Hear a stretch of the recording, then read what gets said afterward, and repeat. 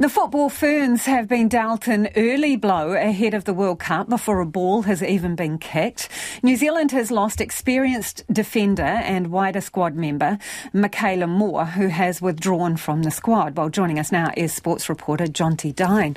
OK, so some early drama for the football Ferns. There is, Lisa, yeah. So some surprising news out of Ferns camp today. As you mentioned, Michaela Moore pulling out of the World Cup. So the squad of 23 was announced last week, and it included 3 extra training reserves, of which Michaela was one. So she was right on the cusp of cracking the squad, but was obviously just pipped. And her involvement obviously would have seen her cover any potential injuries. So playing was still a possibility. And with 63 caps, she would have been invaluable to some of the younger squad members. However, Michaela's opted not to be a part of the campaign, and she's pulled out for personal reasons. Fans may remember Moore for scoring a hat-trick of own goals against the United States back in 2022. That was obviously a very tough time in her career, but her teammates rallied around and supported her through that. And she's also been struggling with some injuries recently and has had limited game time. So coach Jitka Klimkova says she asked players how they want to be informed about their World Cup selection or non-selection, and Moore asked for an email. But after sending it, Klimkova hasn't actually received a reply, which she says is pretty disappointing. So they're not totally sure what is going on with Michaela. And now the squad is assembling in Napier tomorrow ahead of their final warm-up game against Vietnam, and Phoenix player Grace Wineski, she's been called in to replace Moore. OK, let's move on to MMA. Auckland MMA fighter Dan Hooker back in action this weekend. Yes, the Hangman is back. He returns at UFC 290 on Sunday in Las Vegas. So it's the first time he'll fight this year, and it's the same opponent he was set to face back in March. But of course he had to withdraw from that fight because of a broken hand. So Hooker's still ranked 12th in the world and will take on American Jalen Turner, and he's ranked just one spot above him at 11th.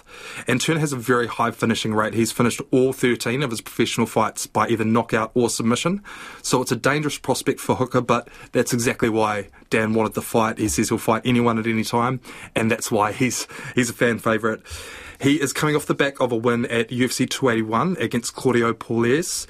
Now, Hooker's obviously regarded as one of the most exciting strikers in the game, and Puelles was very reluctant to trade with Dan on the feet. Can't say I blame him for that, but it led to a bit of a frustrating fight. Puelles spending a lot of time doing the old butt scoot, but Hooker eventually found his sternum with a front kick and got that TKO. Now, Hooker is yet to fight for a UFC title, but he still has his eyes on lightweight gold, as he said on the Freestyle podcast. This is not anyone unranked or someone coming up this is like I feel like this fight's like a true tipping point. It's time to go out there and prove that I belong in there with the best guys. It's to go out there and prove that I have the potential to win a world title. Because I've said that many times. Like, if I don't think that world title's in the mix, then what's the point in even doing it? So still plenty of confidence in the Hangman, Lisa. So his fight will get underway at about 2:40 on Sunday. Now, should he pick up another win, he will move closer to that title picture.